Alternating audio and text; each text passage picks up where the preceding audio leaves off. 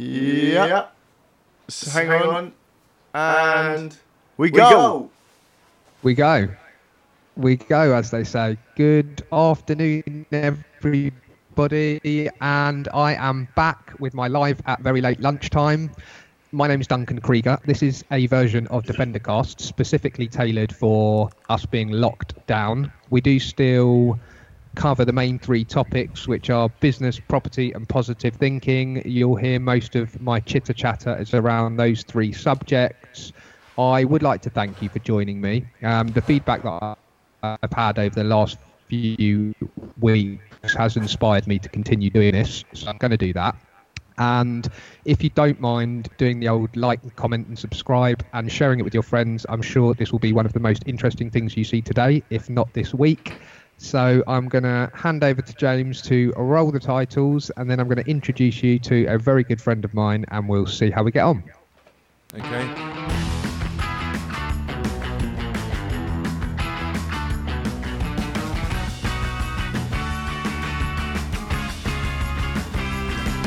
Recording.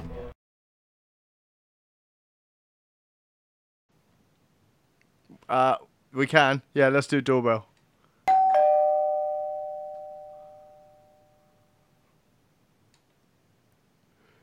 It happened already. Great. Ladies and gentlemen, let me introduce my guest, Rahul Shah. I won't do too much talking for Rahul. I will let him talk to himself. But here we are. Welcome, Rahul. Thank you very much. Yeah, good. I'm really, really good, actually. People keep asking me how I'm doing, and actually, I feel pretty good right now, to be honest with you. That's what we seem to be asking each other, isn't it, at the moment? How are you? Yeah, how are you? I mean, we used to say, hi, how are you? Yeah, I'm good. How are you? And it sort of used to float by. But now I think people do actually genuinely seem to be interested in how people are doing. How are you doing? I'm well. But, obviously, I think at the moment, we all sort of seem to want to give a positive image, isn't it, of what's going on. I think there's a lot of positives that are going to come out of this. It takes me out of my comfort zone massively. I just like having freedom. What's the main thing that you think is like I'm interested in that? I'm missing nature. Yeah. I'm missing the outdoors and nature. I'm missing seeing my mum and dad and giving them a hug. Yeah. My kids are missing seeing them. I'm missing my mother-in-law, missing my brother and sister, seeing them in person, missing seeing my mates in person, all that. Really. It's amazing what we take for granted, really, isn't it? Very much so. But, how are you dealing with that then? How are you staying connected to those people? And has it made you think about who you want to be connected to more? Perhaps. I mean, funnily enough, normally I don't really like being that connected. I like having my own time, like keeping myself to myself. When I have my conversations with friends, it's few and far between. Often it's once every 6 months, once every 12 months.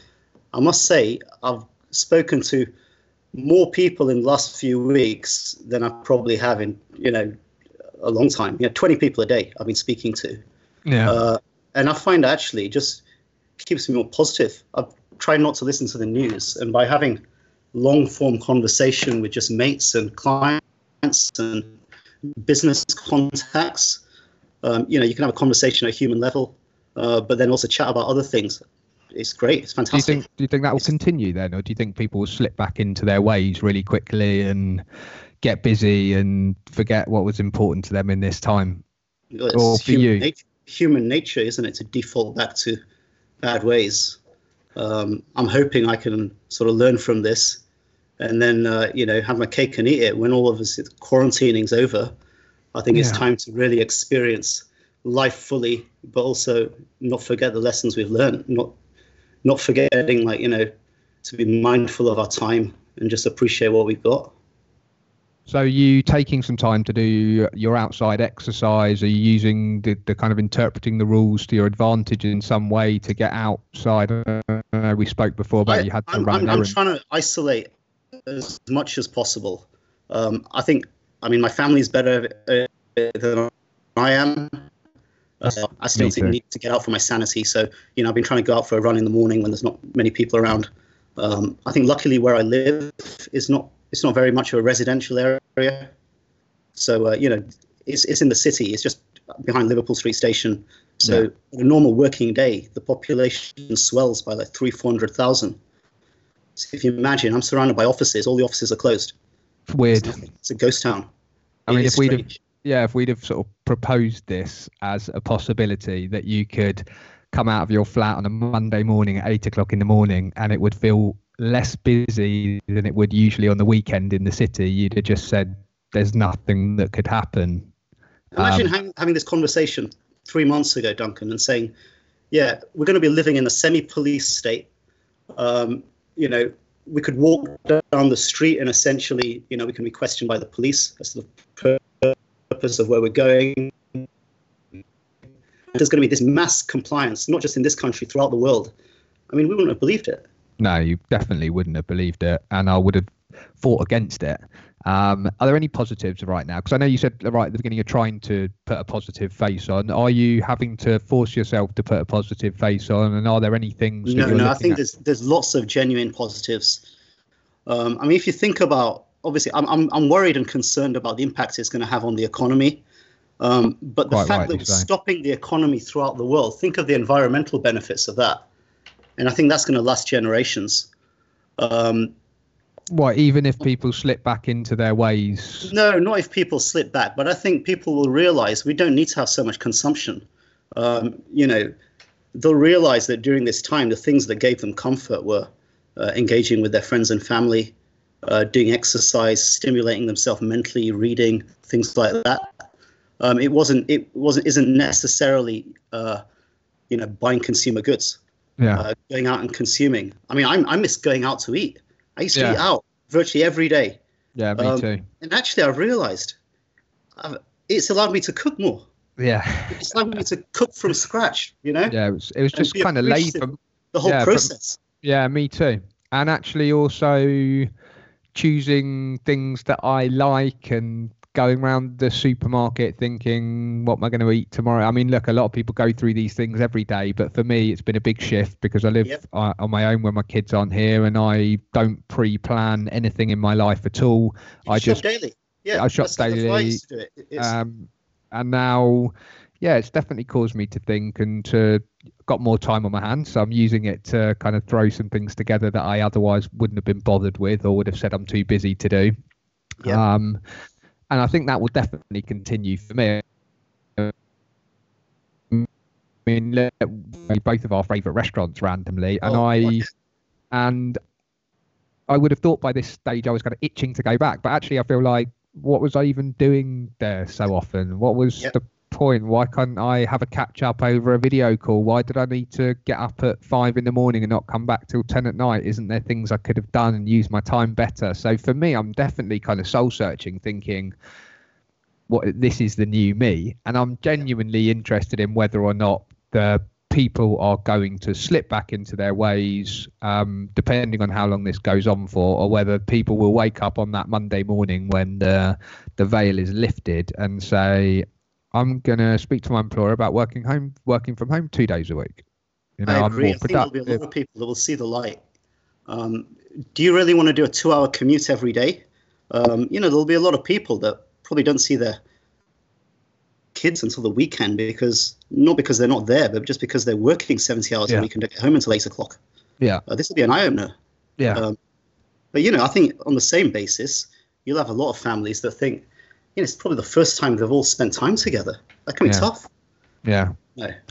Yeah, I think they say there'll be a lot of divorce, a lot of new babies, and you know, just I mean, you mentioned about seeing your parents, and I definitely feel that I kind of took for granted how often we all congregate at my mum's house once a week. I've got 3 older sisters; they've all got kids. I mean, there's something like 18 of us that sit around the table and have a meal together. And for the first time this week, it sounds like an Indian family. Yeah, it was a Jewish family, Friday night dinner. You should come sometime with the kids. My mum will love it.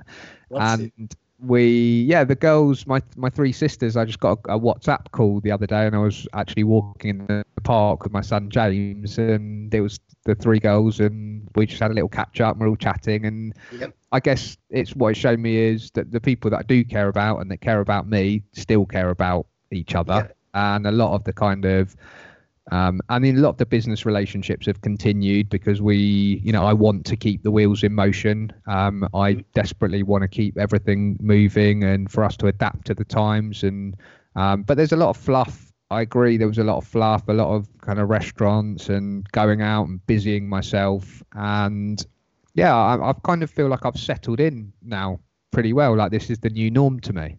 Yep. I don't feel that I thought that I would be itching to get out and go somewhere, but I've realised nothing's open and there's nothing actually I really, really want to do. So I feel kind of more at peace this week than maybe I did in the first week. Yeah. And last week I had the boys around me all week, so it was very, very difficult to actually sit down and do some work. But then I've got a whole office set up at home now. I say an office set up. I've got a laptop at my kitchen table. And I can turn it on at 9 or 10 at night, which I always used to do anyway, and try and get through some of the volume of stuff that I'm doing. So, yeah, it feels easy to stay positive. I mean, you've made a lot of changes to your day-to-day working life. I mean, do you want to talk about what you did do and what you do with the property stuff? I made some changes a few years back, but I've been quite lucky. I mean, all my life. I've never really had an employer. Yeah. So I've been lucky enough to be self-employed. I don't think that's luck. That's you make your own luck in that respect. It's been very lucky for me with hindsight, because I've seen how many people, especially in London, it's so easy to get on the corporate ladder, get a job that sort of inflates your ego, get the salary to match, get the lifestyle inflation to match as well.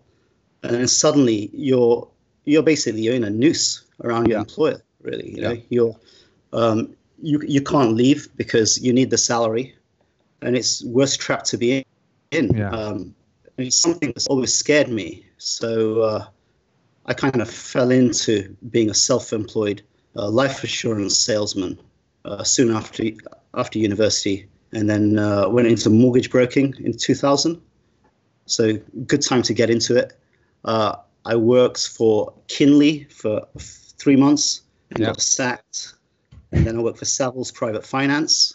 Sounds like right. That's why we like each other. It's the same. And then I thought, I'll just become a self-employed broker. So I was doing that in the city until 2005. And then I went over to Mayfair and I joined up with Paul Munford at MCIFA. And I've been there for 15 years. So what I was doing there was a lot of high value special situations lending, generally the stuff that I can monetize and charge good fees on, big loan sizes, where it's not price sensitive. So I'm not trying to compete against other retail brokers. And it worked well for me. It was great. I had great times, could go on holiday whenever I wanted. So, I just used to love backpacking, high altitude trekking, a lot of traveling, and then did that till I had kids. I've got 2 daughters, 8 and 5. So they go to school near where I live. So we live in Shoreditch, just between Old Street, Liverpool Street. So my kind of day-to-day life is either just walking distance of the sort of city square mile or Mayfair, and that's how it's been for 15 years.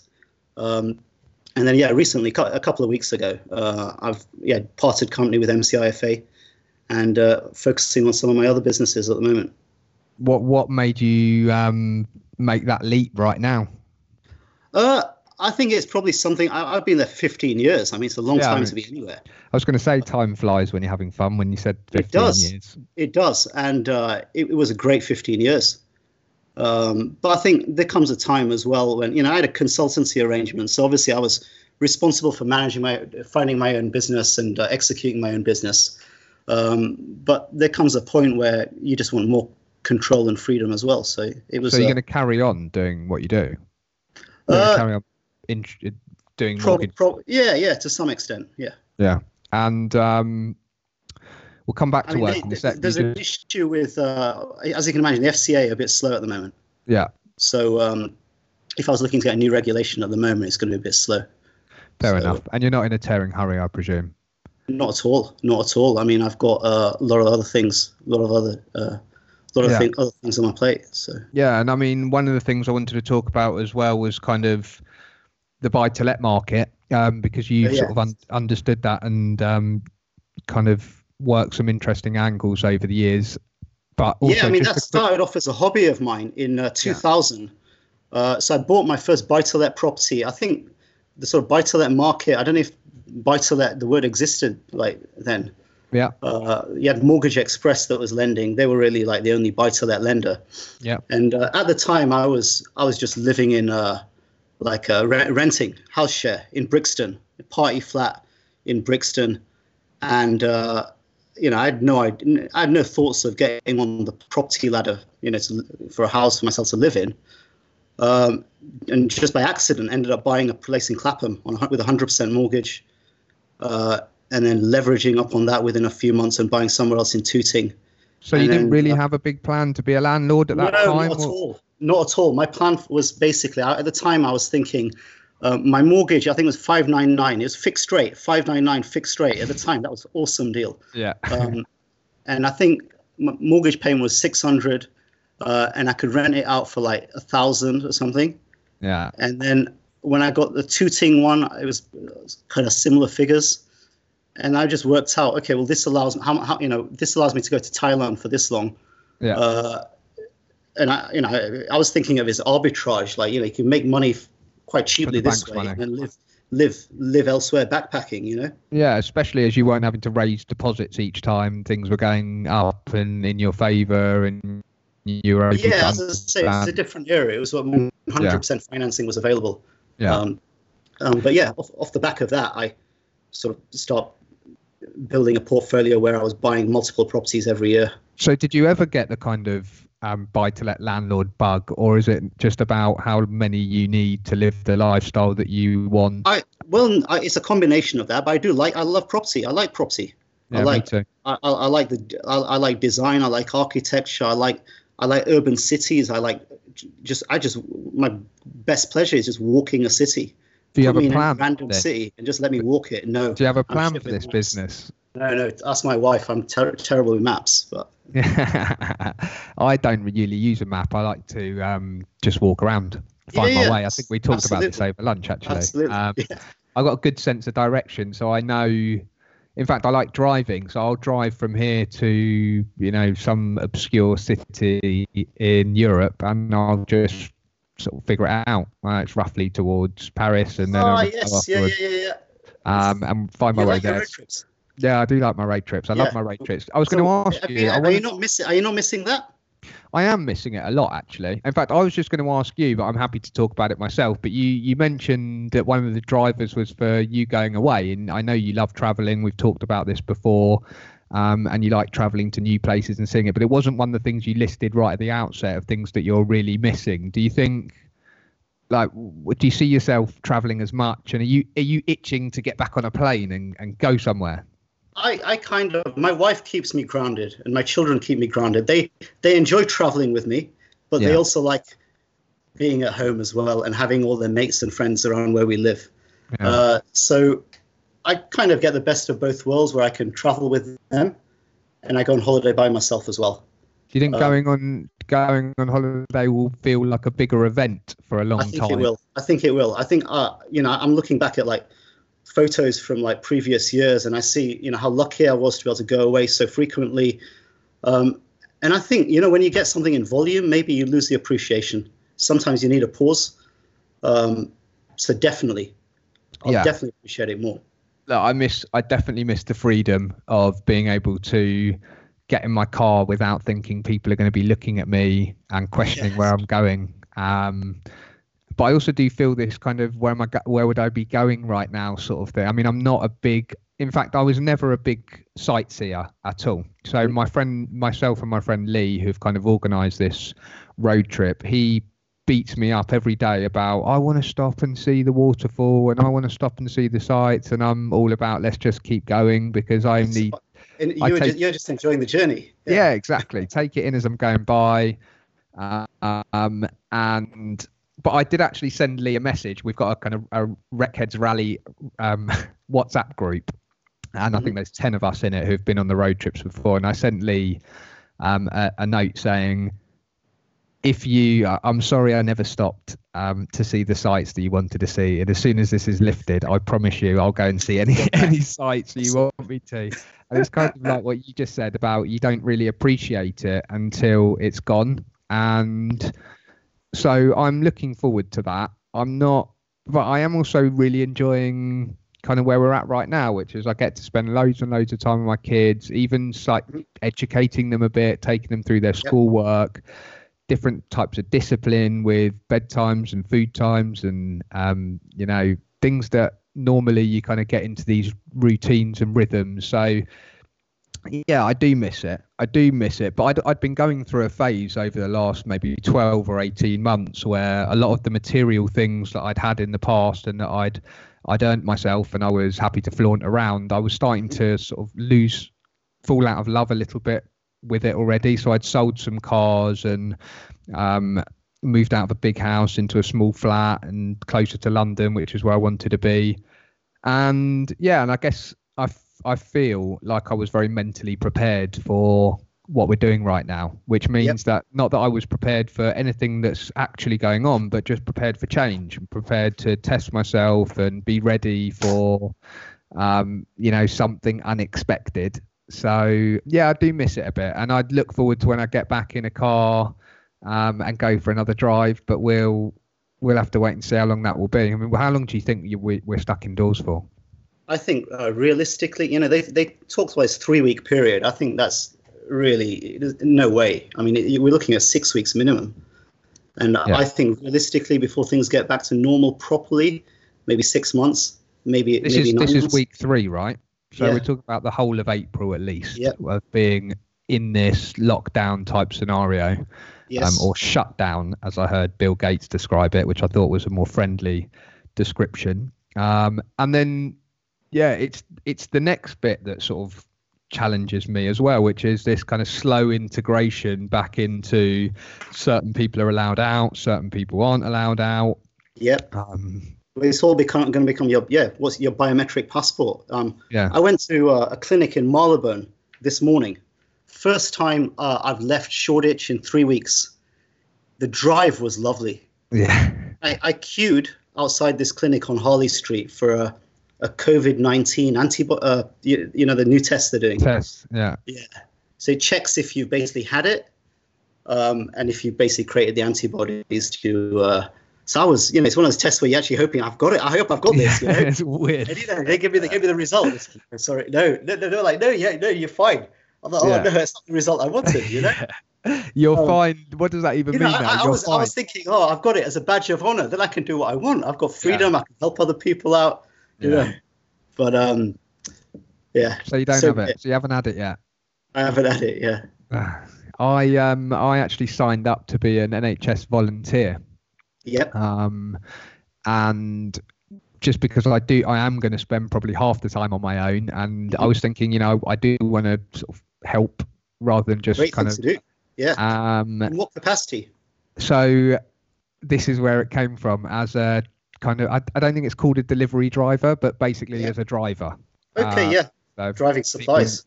Driving supplies, exactly.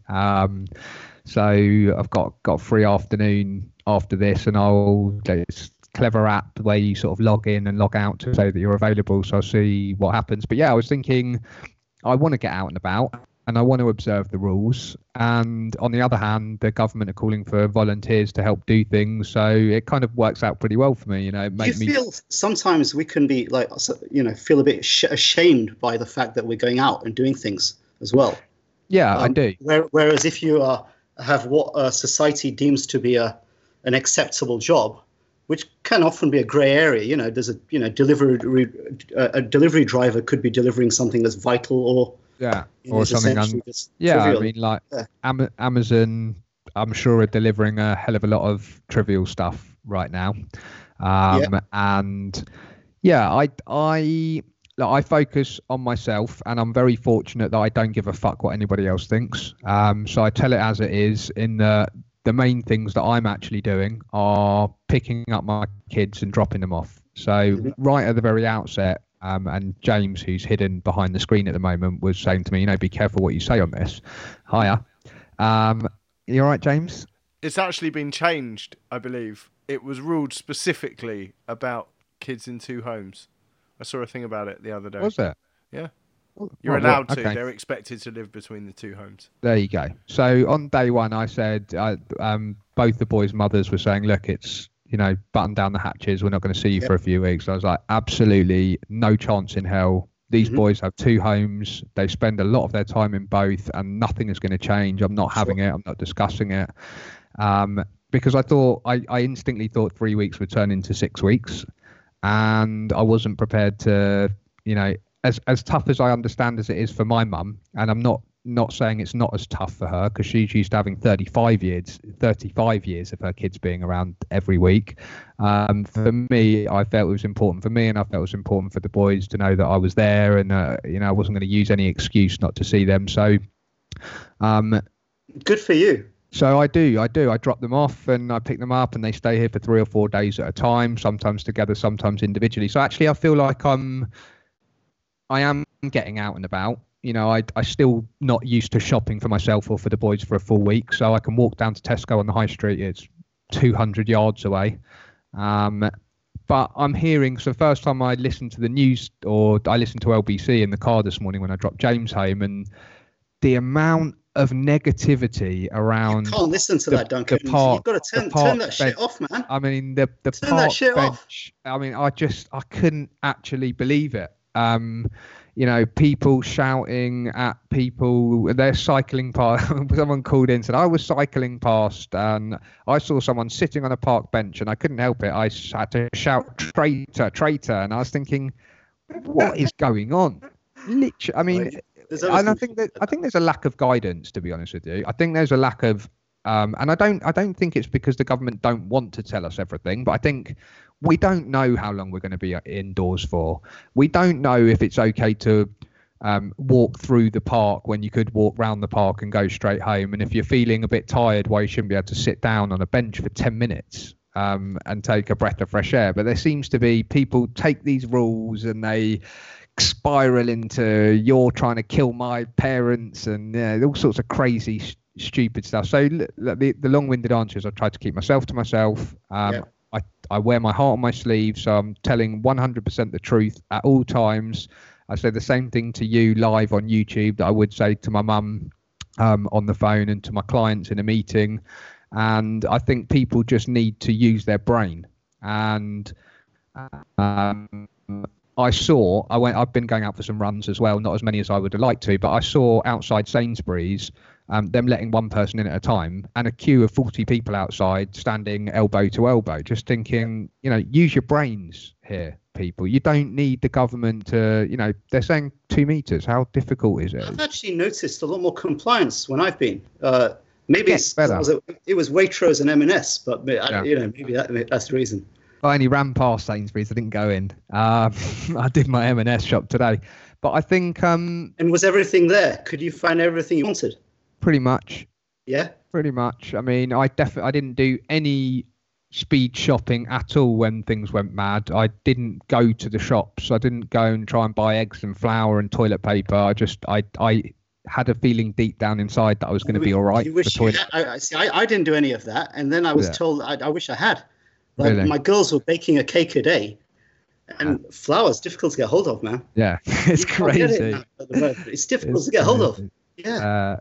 I mean, I guess that's what happens when you sell a year's worth of supplies in 3 days. It's hard to get stuff in. I think I'm interested to see the long-term effects of, there's a lot of importing and exporting that is just, the things that I work around, the pausing of, property transactions is kind of a bit trivial in the grand scheme of things. When you think about we haven't even talked about that, have we? We haven't touched on property yet. What needs to happen for every single wheel, for every single business, for car factories and manufacturers and farming and deliveries, and it's mind-boggling that we can just pause. And that's just been a lesson to me about expect the unexpected. But some people are still finding ways of getting things done. I mean, Allsops had 2 auctions last week. Yeah. Did you look at the results? Yeah, there were some interesting results. I mean, a lot of the stuff didn't achieve reserve prices, but there's some interesting deals. There's one on, I can't remember, it was either Savills or the Allsop one. There was a 2,000 square foot house in Holland Park, Mews House. Beautiful, attractive facade, needs full refurb inside.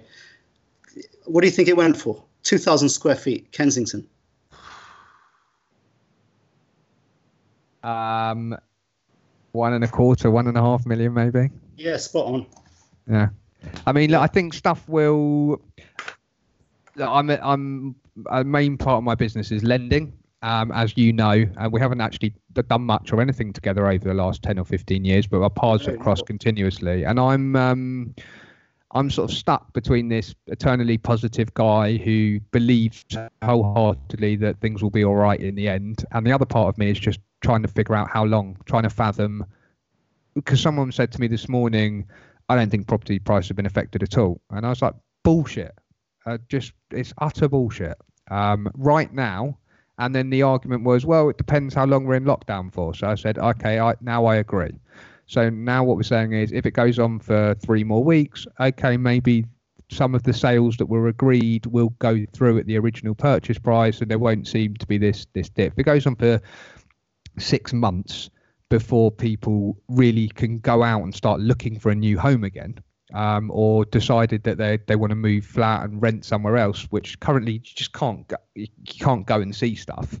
Yeah. What I'm always thinking is, as a lender, in a worst case scenario, what happens when a loan comes to an end? And a lot of our loans are heavily reliant on refinance or sale. And I think both of those avenues are limited, to say the least. And therefore, how do we go into loans? So what we're doing is we're extending the term, so we're not lending for less than 12 months, and we want to retain. Trying to get a bit of capital reduction from the client, if you can, if there's any scope for that as well. I think at the moment we're trying to be. If it came to an extension, we certainly would. If it came to the end of a loan term, I think I'm a bit conscious of the fact that everybody's doing their part. And I would like to be sensible, and I would like our funders and backers to be sensible as well. And I think they'll take our view on that. I still think there's some traction for new business as well. I mean, somebody's buying that property. Yeah. I mean, even maybe for purchases, 60%. I mean, it's a lot. So if I look at some of the stuff I've done over the last 6 months, take that Holland Park Mews House at £1.5 million, let's say. I mean, or £1.25 million, lending £1 million. Fund that. If I was the buyer, would you be able to fund that for me on the basis of a non-internal inspection? Yeah. So for residential property, we're just about to release to the press that we're going to start working from automated valuations. Is that just for houses? Or some of the stuff I've lent on just for residential houses. Okay. Because commercial property to me is, we come on to the sort of next phase of this, is just bad news. I mean, I can imagine a lot of those city buildings that you're used to seeing at the rat race at 7 o'clock in the morning and in Liverpool Street just not being the same. I've got friends of mine who run businesses in the city, recruitment business, paying something like 25 grand a month to WeWork, who's just saying to me, I'm not doing it anymore. I reckon I can attract better quality people all over the world, working full time from the comfort of their own home. I now know how to address them all every morning. I know how to let them report to me. I've been forced to learn all of the things that I didn't think were possible before. And his first thought is contract that office as quickly as possible and as much as possible. Not because he is worried about his bottom line. He still wants to increase his business. So as a lender, I'm looking at the high street. I mean, one of the things that I feel I do kind of have a shiver down my spine a little bit when I run down the high street, and I've been doing sort of 4 or 5 mile runs, so I can go down a good 2 mile stretch of the Edgware Road up to Marble Arch. It's just not going to be the same. It's not. Some of those shops where people locked up, walked away 4 or 5 weeks ago, they will never go back. And there will be empty space on the high street. There will possibly be more conversion of that into residential again. Duncan, what do you see open when you run down the high street? Because there's something I've noticed. The only kind of business that I'm seeing open is the cafe and bar space where they're adapting to just deliveries. Food. And food. That's it. I mean, they're closed, and they're just got motorbike drivers just taking deliveries. Yeah, food. Yeah. I mean, I can't think of anything else right now that I've seen open. Literally all different types of food. Having said that, over the last 2 weeks, I've seen more and more of those close as well. Those that were trying to support the community and keep their own bills being serviced have one at a time said, we're closing. Mm-hmm. So people's habits change incredibly quickly. I mean, you're used to getting up and doing that every morning. All of a sudden you get up and you've got to do this every morning. After 2 days, it's like, I've always done this. I don't even know why I was doing that in the first place. And I can see that happening. I can see people, being happy to queue outside. If you'd have gone in the past to your local M&S and there was a queue outside, you'd have said, loves this, I'll go somewhere else.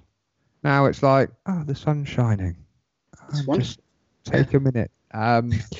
So as a business, I still want to be able to fund loans, but I want to be able to go to my investors and say, taking everything into account, I believe this is a relatively low risk. And I don't want to have egg on my face, but I do want to continue doing what we've always done, which is to provide both our borrowers and our funders with a service, and people need to make a return on their money still, maybe even more than ever.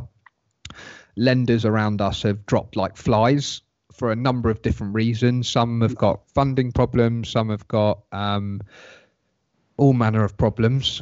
So we're actually getting calls from people, on the kind of positive side, we're getting calls from people we would never have got calls from, borrowers who had relationships that we couldn't break into, brokers that had a system for churning out new inquiries. So yeah, there are a lot of positives, to be honest with you. And what are you doing with your pipeline deals, Duncan? Are you still are those all going to complete? No. Or have you had to chip any loan to values? Or? No, I mean, the pipeline got decimated. I held on for a long time. There was a few loans that I wasn't happy with. Over how many weeks? Are we going back sort of from like 2-3 weeks back? Pre-last week. The week before last was me. I think I was putting it off, to be honest with you. I was putting off having to have a load of difficult discussions, and I had every single one of those last week.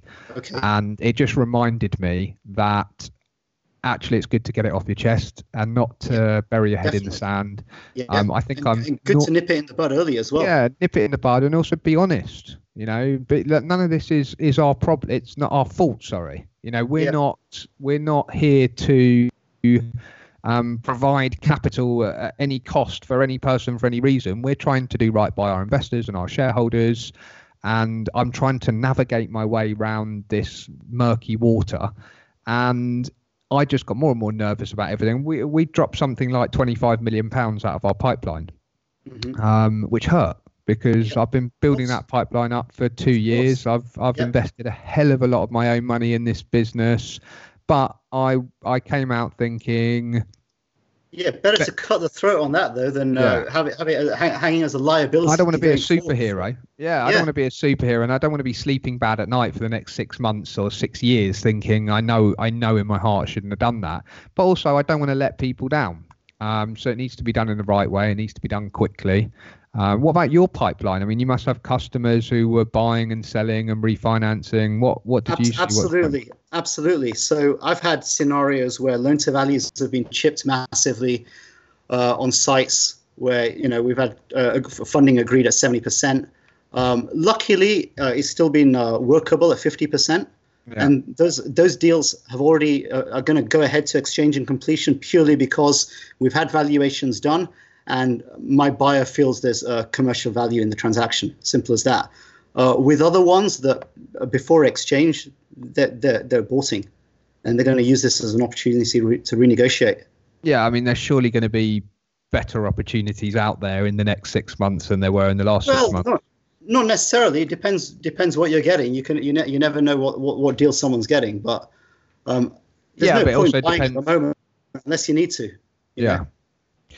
Yeah, it's interesting. And it's also about, the only buyers that are going to be around are the ones that are capitalized, really, the ones that have got cash funds. Yeah. And they're going to be able to do some very interesting deals because there's no one else at the table. So as a buy-to-let landlord, have you seen? I know you've got multiple tenants. Are they all private tenants? Have you had the calls? Combination. It's a combination. So, like, I think in the first week of all this was happening, I was really burying my head in the sand. I was shell-shocked by the whole thing. And it was only after about a week that I started engaging with my clients and my tenants. And it was the best thing you can do, really. Yeah. I think communication, whatever it is, the best thing. So I've found that depending on the demographic of the tenant and their profile, it affects, how they can deal with this situation. So if you're a professional tenant in a blue chip job with a 6-figure income, which is, underpinned by the employer and then ultimately by the government after that, it's not so much of an issue. Are they still paying their rent, though? They are. They are indeed. Okay. Yeah. And as far as they were concerned, they were like, well, of course they would be, But, they appreciated the phone call from me, just checking in, see how they are, The HMO style properties, they're much more of an issue. Some of those have been let to operators who essentially take them off me on 5-year leases and then will sublet individual rooms to either students or young professionals, mainly from Europe and overseas, who are working in either leisure and retail or food sector around Old Street. And they've been affected massively. Yeah. Because, clearly they're not open. They're cash flow businesses as well. So if they don't get their rent, they can't pay you. Yeah. So with those people, obviously my covenant is the company. It's not the end tenant. So that's the corporate is liable for my rent. But I've had to come to some arrangements with them where we've had deferrals in place, which they'll catch up with later on. Yeah. But I think the main thing is I wanted to just, with the tenants I'm direct with, instill upon them that it's their home. Yeah. And, I'm not, if they've got a problem, they can have a chat with me. We'll work it through.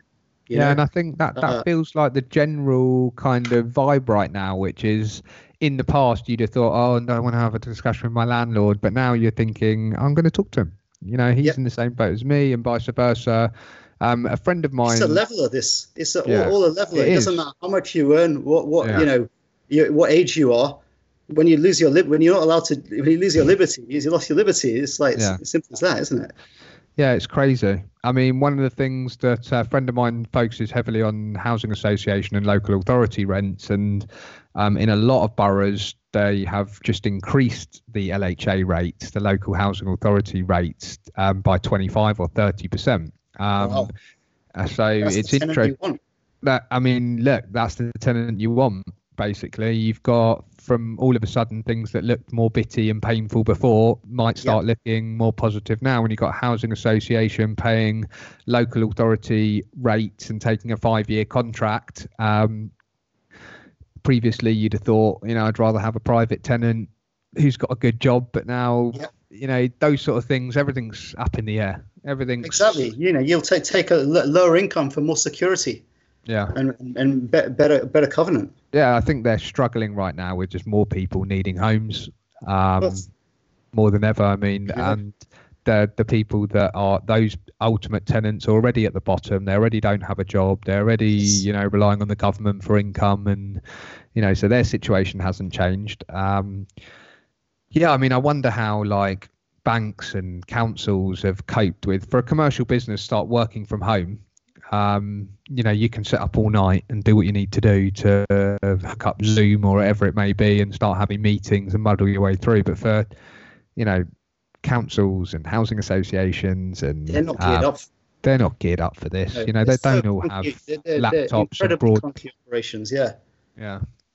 But what's encouraging is things are still moving. Okay, maybe they're not as fluid as ever, but people's urgency for things now isn't as fluid as it was before either. So it's kind of this worldwide pause. It's not even that, we were saying before about the city shutting down. This just everywhere. If you'd have told me you can't fly to America, I don't know why that struck me at the time when Trump said that's it, no one's coming over. I was thinking that's the American dream. It's like that's where you go when you want to go and all else fails and you want to try your hand or reinvent yourself, try something new, and now you're not allowed. I'm not even allowed to get in my car and drive to Scotland to get some fresh air. People would be shouting at me and throwing eggs at me. So interesting times. Interesting times. We'll use that word a lot. Yeah, man. How's it working with kids at home then? How's it? They're adapting really well. We took them out of school a week before the schools were, schools closed officially. So initially it was a bit of a novelty for them, not going to school. But it's tough.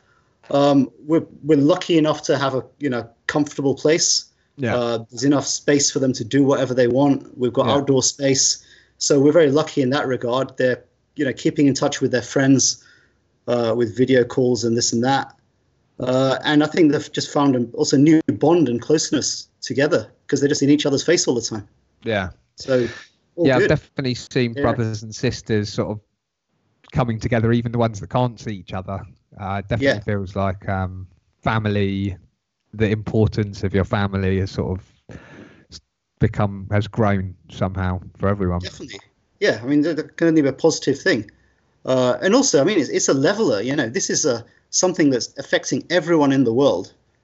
Makes us perhaps appreciate like the common bond of humanity we all share. Maybe a bit more. Definitely. We often forget that, don't we? Yeah, I mean, it's definitely transcends race and color and religion and nationality and. All of a sudden your neighbour is your neighbour again, and if they need you to get something from the shops, of course you would drop everything and go to shops. Whereas, it just wasn't like that before. So there's a lot of positives. I always enjoy talking to you and catching up. Really appreciate you coming on and doing this with me. Likewise. And we said we were going to catch up again soon. I didn't realise we were going to have to do it on video, but I've enjoyed it. I look forward to doing it face to face next time. Yeah, definitely. James, what should we be doing now? Because I know you're... I think you just say, that was great. Thanks. That's awesome. Mate, that was great. Thank you very much. Keep your head up. Go for a run. Take care, man. See you, mate. Speak soon. Bye. Okay.